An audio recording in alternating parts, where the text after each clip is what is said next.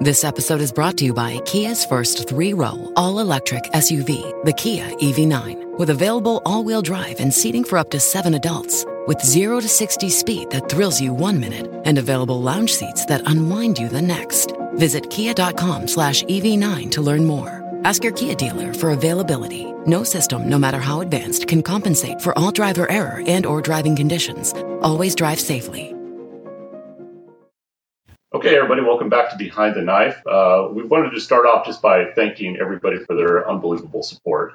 The podcast has really taken off, and it's become bigger than anything we ever could have dreamed of when we started it. We just are coming up on our 6 millionth download. That's 6 million downloads, which is just incredible. We're listening to in 80 different countries. So we really just want to thank everybody for supporting the podcast and for taking it to that next level that really we weren't even intending on going. With that being said, it's now ABSITE season, so we're pleased to offer you our continuing improvement on our ABSITE review product. So it's really time to hunker down and get into it. And one way to do that is by listening to our ABSITE review series, the episodes that we have. We're updating some of them. We're releasing new content. We're releasing a little bit of the old content. And we're very excited to offer the ABSITE podcast companion, which is a visual, or it's all the notes that we've compiled over years and years of taking the ABSITE over developing this ABSITE series. The way to find it is on Amazon. So just search for Behind the Knife is the easiest way to do it. Go to Amazon, search for Behind the Knife. This is the Behind the Knife podcast companion. It's a Kindle book. You can download it, so you'll have it immediately. It's $10. We made it as cheap as we possibly could, just because we wanted to get this product out there. We wanted to get it in your hands. We wanted to get your feedback on it. All the money from the companion is going right back into the podcast for us to develop new educational content, for us to be able to offer new ways for you guys to learn. The reason this came about is because we understand that you have to learn from different modalities. So some people are visual learners, some people are audio learners. We really need to combine those two things if you really want to kind of take that study to the next level. With that, I also want to encourage everybody to go to our Facebook page. We do have that high yield sheet that we've had previously. Previously, we've emailed it out. It's now on our Facebook. That really covers some of those subspecialties that aren't maybe covered as in depth in the book or on the podcast. As always, follow us on Facebook, find us on Twitter, subscribe to the podcast. Go to YouTube. We have a YouTube channel that has some more content on there. So subscribe to that channel. It really helps us out in growing this podcast. And what helps us out more than anything is if you leave a review. Leave a review on Amazon, leave a review on the podcast, and that really helps us out a lot. So thank you once again for all your support. And with that, let's do some ABSITE review. All right, we're going to jump right into it, getting started with the head and neck ABSITE review. So first and foremost, let's go over some of the high-yield anatomy that shows up pretty frequently on the test. So Kevin, anterior, this question is asked almost every year. So you have your subclavian vein, your subclavian artery, your phrenic nerve, your scalenes, and it always asks you to put these in order from either anterior to posterior to anterior. So anterior to posterior, what order do these structures come in? Yes, I would recommend Googling these structures and just making a mental picture of this. But you start with the subclavian vein. I always remember that because that's when you're putting your central line in. That's the most anterior. And so you go right under the clavicle and you have the subclavian vein. Behind the subclavian vein, you have the phrenic nerve. And then you run into your first muscle, the anterior scalene. And then after that, you have your subclavian artery. And then it is bounded by the middle scalene after that. Yep. So vein first, then your nerve. Your nerve lies right on top of your anterior scalene. You have your subclavian artery, and then your middle scalene behind that. So, talking more about anatomy in the head and the neck. The neck is broken up into some different triangles. What's that all about? Yeah, Jason. So there's the anterior triangle and the posterior triangle. So starting with the anterior triangle, looking at the anterior boundary, you have the midline of the neck that runs into the posterior boundary, which is the sternocleidomastoid. And the inferior or the apex is the sternal notch, and the superior or the base is the lower border of the body of the mandible. This contains the carotid sheath. So again, the main reason or the key important point about the anterior neck triangle is that it contains the carotid sheath. And this is important for surgical incision making and accessing. And so the sternocleidomastoid for both the anterior and posterior part of the neck is really what the landmarks are based on. And so the anterior triangle is anterior to the sternocleidomastoid, and that's where you find your carotid sheath. So then for the posterior neck triangle, again, that sternocleidomastoid forms the anterior boundary. The posterior boundary is formed by the trapezius muscle. The base is the middle third of the clavicle, and the apex is the intersection of the sternocleidomastoid and the trapezius. The key clinical point here is that it contains the spinal accessory nerve. Great. So another thing that's commonly tested for head neck anatomy is that darn recurrent laryngeal nerve. So Kevin, they ask a lot of questions about the recurrent laryngeal nerve. First off, what is it and what does it do?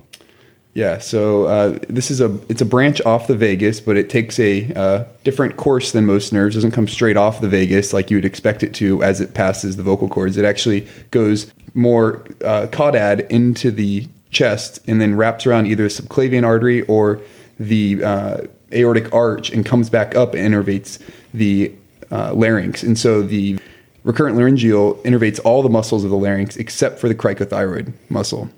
And so what then innervates the cricothyroid muscle? Because I'll ask you that too. Yeah, that is the superior laryngeal nerve. Right. So superior laryngeal nerve innervates your cricothyroid muscle. And what happens if you bag that? You have difficulties with tone and hitting high notes. And so it depends on, you said something about coming down into the chest and wrapping around either the aortic arch or the subclavian artery. It differs based on the left or right side, right? Right. Yeah. Based on the anatomy of the aortic arch, you have your brachiocephalic trunk and right subclavian. So on the right side, the vagus passes anterior to the subclavian artery, and then the recurrent laryngeal loops behind the subclavian artery and travels up the tracheoesophageal groove. Whereas on the left side, the vagus passes anterior to the aortic arch, between the left common carotid artery and subclavian artery, and the recurrent laryngeal loops behind the aortic arch and travels superiorly in the tracheoesophageal groove. Okay, well, that's about enough for head and neck anatomy. Let's move into some head and neck tumors, which I don't know. It was always very confusing for me as a general surgeon studying for these tests because it's not something we really dealt with every day. So we tried to break it down, just kind of the basics that you need to know for the ABSITE for the boards. One thing as far as head and neck cancer goes is this is probably worth, I would estimate, about 3 questions out of the 250 questions, and I'd say the anatomy is another question or 2. So this is pretty low yield overall, but there's definitely questions on this every year. Yeah, that's why it's that distinction, though, Kevin, as to why you got a 98th percentile and not a 99th percentile. Exactly. So let's start with squamous cell cancer of the head and neck, as it is the most common. So, Wu, can you tell me just a little bit about squamous cell cancer of the neck? Who does it affect? What are some risk factors? Yeah, so a little bit of epidemiology here. Squamous cell cancer of the neck is the 5th most common cancer, with men affected more than women by a ratio of 5 to 1. So the risk factors are alcohol and tobacco, and these both have a synergistic effect. So using one in and of itself is a risk factor, but you use both together, and that compounds your risk.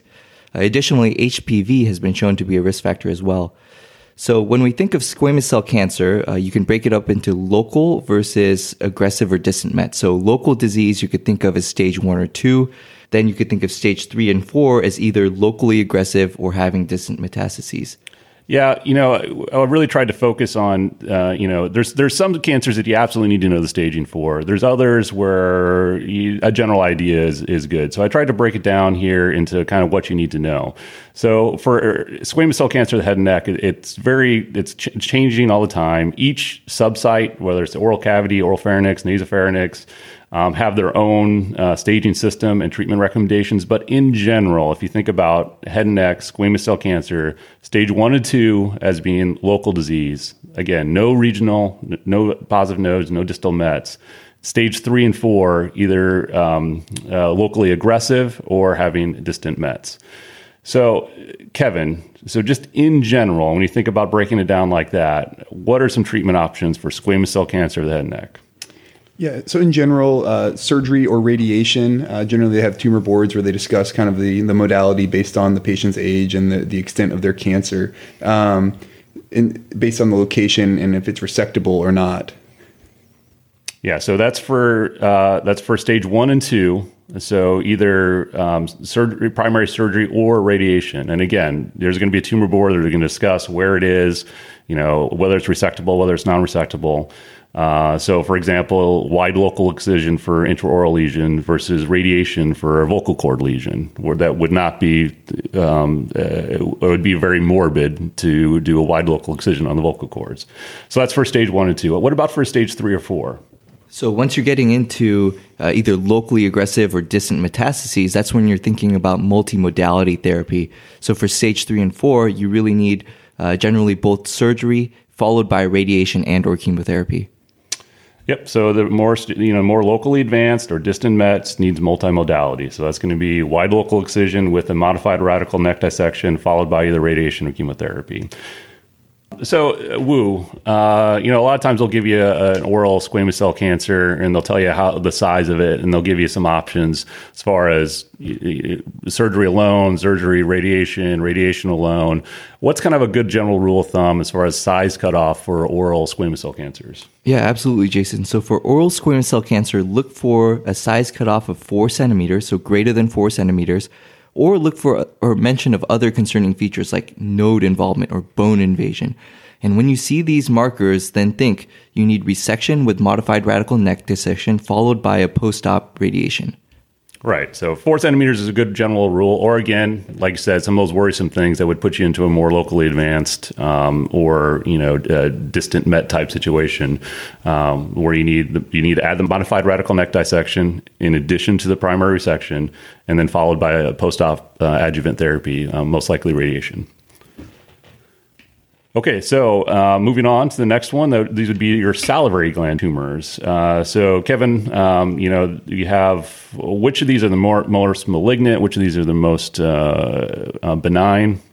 Yep, I still stick to the strategy of the small salivary glands. If they have a tumor in them, it's more likely to be malignant. So if you have a submandibular gland with a tumor, more likely to be malignant versus a parotid, which is more likely to have benign tumors.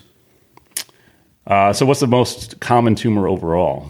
The most common malignant tumor overall. Right. Important distinction because benign tumors are more common overall. But the most common malignant tumor is the mucoepidermoid cancer. And well, how about the most common benign tumor? Is it pleomorphic adenoma? Yep, it's pleomorphic adenoma. So going back to malignant, so what for mucoepidermoid cancer of salivary gland, what's your treatment? So you want to clear the cancer, so whatever it takes, you resection, total parotidectomy with facial nerve preservation if it is in the parotid, followed by a modified radical neck dissection on that side, and then consideration of post-op radiation. Yeah. So this is another one. I mean, like Kevin said before, this is going to be 3 or 4 questions, but this is generally the way they go. They'll give you a head and neck tumor, and they'll ask you what the treatment is. You have to know whether or not you just resect it. You have to know whether or not you add radiation. You have to know whether or not you do a modified radical neck dissection. So mucoepidermoid gets resection, modified radical neck dissection, and post-op XRT. And I think it's a pretty safe bet. If it's a malignant tumor in a head and neck scenario, you're going to add the modified radical neck dissection onto it. Unless it's a small stage 1 or stage 2 oral, squamous cell, something like that. So not always, but I guess if you're shotgunning, that's a good approach. How about adenoid cystic cancer? That's the number 2 most common cancer of the salivary gland next to mucoepidermoid. Tell me a little bit about that. Yeah, so these are a little more slow growing with a tendency for local invasion, particularly into nerves. So the treatment for this is, again, resection with, all attempts to spare the facial nerve if it is the parotid. And then this will also follow up with a modified radical and then consideration for radiation therapy. So what about if it would be you meet with your tumor board, it's adenoid cystic cancer, it's invading some very important structures. It would be a highly morbid resection. What is another option? Right. So if it is totally invading the facial nerve or something of that nature, you could just consider radiation, as it's pretty sensitive to radiation. Yep. So it's another one of those exceptions to the rule that you resect it if you can, but this adenoid cystic, and I've definitely seen this. It can be very slow growing, but very responsive to XRT. So you can get away with primary radiation therapy for these is an option. Another very popular question is that somebody comes in with a lymph node or a palpable lymph node in the neck, they biopsy it and it's malignant, but you, for the life of you, just can't find a primary tumor anywhere. What's your approach to these patients? Yeah, so these can actually offer quite a diagnostic dilemma, but if you can work through them systematically, there is a good way to make sure you don't miss anything here. So first, you want to start with a thorough head and neck exam, and this includes a fiber optic exam of the nasopharynx and larynx. Once you complete that, then you can move to FNA of regional nodes or an excisional biopsy of any nodes that are available to you. Once you have that back, you can then move to a CT scan of the head, neck, and chest, and you can consider adding on a PET scan as well. After that, then you would take the patient to the operating room for a direct laryngoscopy, esophagoscopy, and ipsilateral tonsillectomy, plus biopsies directed by the previous workup. So the thing to note here is that the most common site of the unknown primary is typically the tonsil, followed by the second being the base of the tongue. And if no primary is identified, you'll still need to do an ipsilateral modified radical neck dissection and a bilateral XRT. So this is a popular way of asking this is what's the next step question. So you'll have a patient that presents to you with a mass, you'll biopsy it, it'll come back as squamous cell cancer. They'll ask you what's the next step. So if you think about it in that stepwise approach, you start with your thorough head and neck exam, fiber optic exam. Then if you don't already have a biopsy of that, you're going to go for a biopsy for diagnostic confirmation, which may be an FNA or excisional. And then this is usually the next step is a CT scan of the head and neck plus or minus the PET exam. But it's important to know that if you still don't find anything, you're taking them to the OR regardless. And again, that ipsilateral tonsillectomy with directed biopsies is another very popular question and a very popular answer. So moving on, let's move on to head and neck melanoma. So what's with all melanoma, Kevin, what's a very important principle with diagnosis? Right, yeah, they could ask you how to biopsy this, and of course you never want to shave biopsy a melanoma. You need to get the T stage, and that is determined generally by a punch biopsy or excisional biopsy, one of the two. And so the head and neck melanoma, it's managed very similarly to truncal or extremity melanoma. It's just that there's it's less room for wide local excisions and things of that nature on the head and face. So that does make it a little tricky. And also identifying the lymph node basins for which to do the lymphadenectomy also makes head and neck melanoma a little more tricky. Yeah. So like you said, it's similar to other parts of the body. We're going to go over, the specific staging and talk more in depth about melanoma in a different podcast, but specific to head and neck, what are some principles as far as margins and some other surgical principles when approaching the melanoma of the head and neck? Right. So if possible, you want to keep your same margins as you would anywhere else. So 1 centimeter margin for lesions that are less than 1 millimeter in depth, or 2 centimeters for any margins, anything over 1 millimeter in depth. So the difference is, though, is that the margins can be adjusted if a budding critical structure, such as the facial nerve, which you should always preserve unless clinically involved. And then you always want to confirm negative margins prior to reconstruction. So this is a good scenario where Mohs surgery can be really helpful in obtaining negative margins on melanoma. The other tricky part comes in with lymphadenectomy. So if you have a melanoma on the side of the head or on the top of the scalp of which area you do the lymphadenectomy at. And so what you can do is you can actually get a lymphoscintigraphy of these patients where they put a tracer dye around the melanoma, and then they can determine where the regional nodes are. That then you can proceed with the modified radical neck on that side or wherever the nodal basin ends up being. What's the role? What about the role of sentinel lymph nodes for melanoma in the neck? If clinically node negative, sentinel lymph nodes for greater than 1 millimeter in depth. Yeah. So again, that's similar as in other parts of the body. Now, I know there's something. I remember there's being something about melanoma of the head and neck, and sometimes you have to do something with the parotid glands. What's that all about? Yeah, so generally you want to imagine a line from one tragus to the other. And so if the primary lesion is anterior to this line, then it will drain anteriorly to the parotid basin. So superficial parotidectomy and selective anterior neck dissection is indicated for anterior lesions, again, anterior to this line. And selective posterior neck dissection is indicated for lesions that are posterior to this line. Yep. So that's highly testable. So just know the role of superficial parotidectomy with melanoma of the head and neck.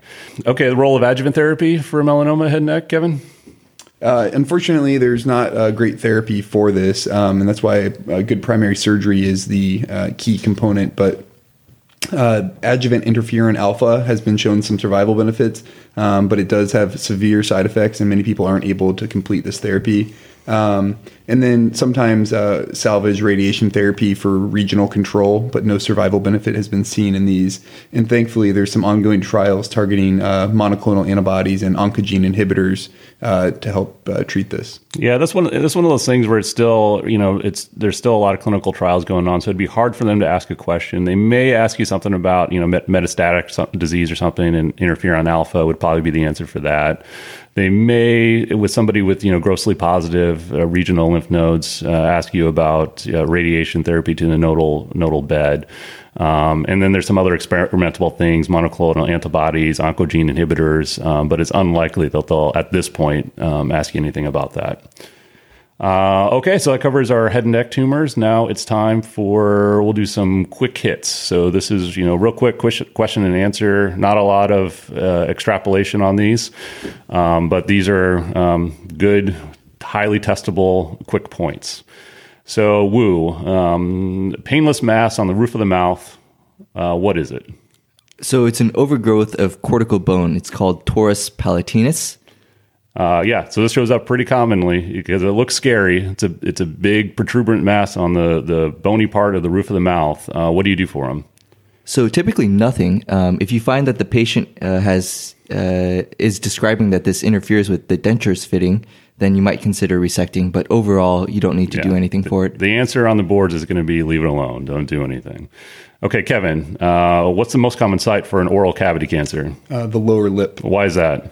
Sun exposure. Okay, and what's the kind of the general rule? If it involves this much of the lip, you need reconstruction. Right.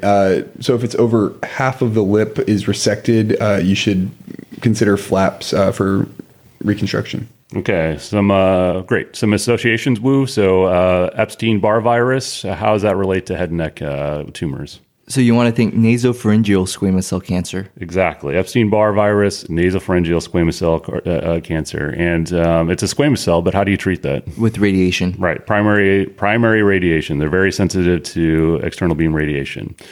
Kevin, we covered this a minute ago, but repetition is the key to adult learning. So what's the most common malignant salivary gland tumor? Mucoepidermoid carcinoma. Okay, and the most common benign salivary gland tumor? Pleomorphic adenoma. What's the treatment for a pleomorphic adenoma? A superficial parotidectomy. Yep, superficial parotidectomy. Don't choose enucleate. Yeah, do not enucleate these. You do the full. The superficial parotidectomy is a pretty low risk, low morbid procedure. So you do not enucleate these. And always be sure, whenever they ask you the most common something, be sure you check for that benign versus malignant because it's different. What's gustatory sweating? That's called Frey's syndrome. Okay, and when does this occur? So it occurs if you have an injury to the auriculotemporal nerve, and that then cross-innervates with sympathetic fibers. Yeah, and so this can be seen after a parotidectomy, and those nerve fibers are regrowing. So Kevin, their clinical scenario. So there's an elderly patient who has a post-op fever, pain, and a large swelling at the angle of the jaw. What is it? Yeah, I've actually seen this once, a suppurative parotiditis. Okay, and what's the most common organism with this? Staph aureus. Okay, how do you treat it? So generally, these patients will get better just hydration and antibiotics. If there's a large, obvious abscess, you can drain that also. Yeah, so they'll give you this, again, an elderly patient who's post-op, from whatever, a lap chole, and they're on the floor, post-op from a colon resection, and they all of a sudden get very sick, high fevers, And they'll give you probably a benign, otherwise clinical exam at the surgical site, and you'll have a big swelling at the angle of the jaw. It's something you got to think about is a suppurative parotitis. Staph infection, most common. Again, antibiotics, first line treatment, but if there's an obvious abscess, they may need an incision and drainage, as with any abscess. Another favorite. So another head and neck favorite. So patients post-op woo from a tracheostomy, and you get some bleeding at the tracheostomy site. So this is an alarm finding, and you should be thinking tracheonominate fistula. In the board scenarios, you might want to distinguish whether they are describing a small amount, such as a herald bleed, or a large amount. The reason that's important is because if it's just a small amount, you might consider a role for bronchoscopy to rule out a tracheonominate fistula. But more than likely, it's going to be a massive hemoptysis. And in this case, the next step will be to place your finger into the tracheostomy, hold manual pressure against the sternum, and take the patient to the operating room emergently. The patient will then need a median sternotomy and resection of the innominate artery. And when you close, you're going to close the tracheal side primarily and cover with strap muscle. Most importantly, do not place a synthetic interposition graft. They will try and get you to choose this. This will get infected and blow out. And if you want to hear more about this, Dr. Doe does a fantastic oral board scenario of this in our thoracic oral boards. Yeah, they will. That's absolutely right. They will try and trick you. They will put that in. You think it's a major artery. You got to reconstruct it, but you don't. So don't put any synthetic material in there. It'll absolutely get infected and it will blow out. So, yep, like Wu said, put your finger there. You can also overinflate the cuff of the tracheostomy is a good initial move. That might be an option on there. But ultimately, OR, median sternotomy, and resect that innominate artery, close it, the hole in the trachea, place some healthy tissue over that, and get out. It's just that easy. All right, well, that does it for our first review. That was head and neck. It's not every general surgeon's favorite topic, but it's certainly necessary and highly testable. So we'll see you next time on the Behind the Knife ABSITE review.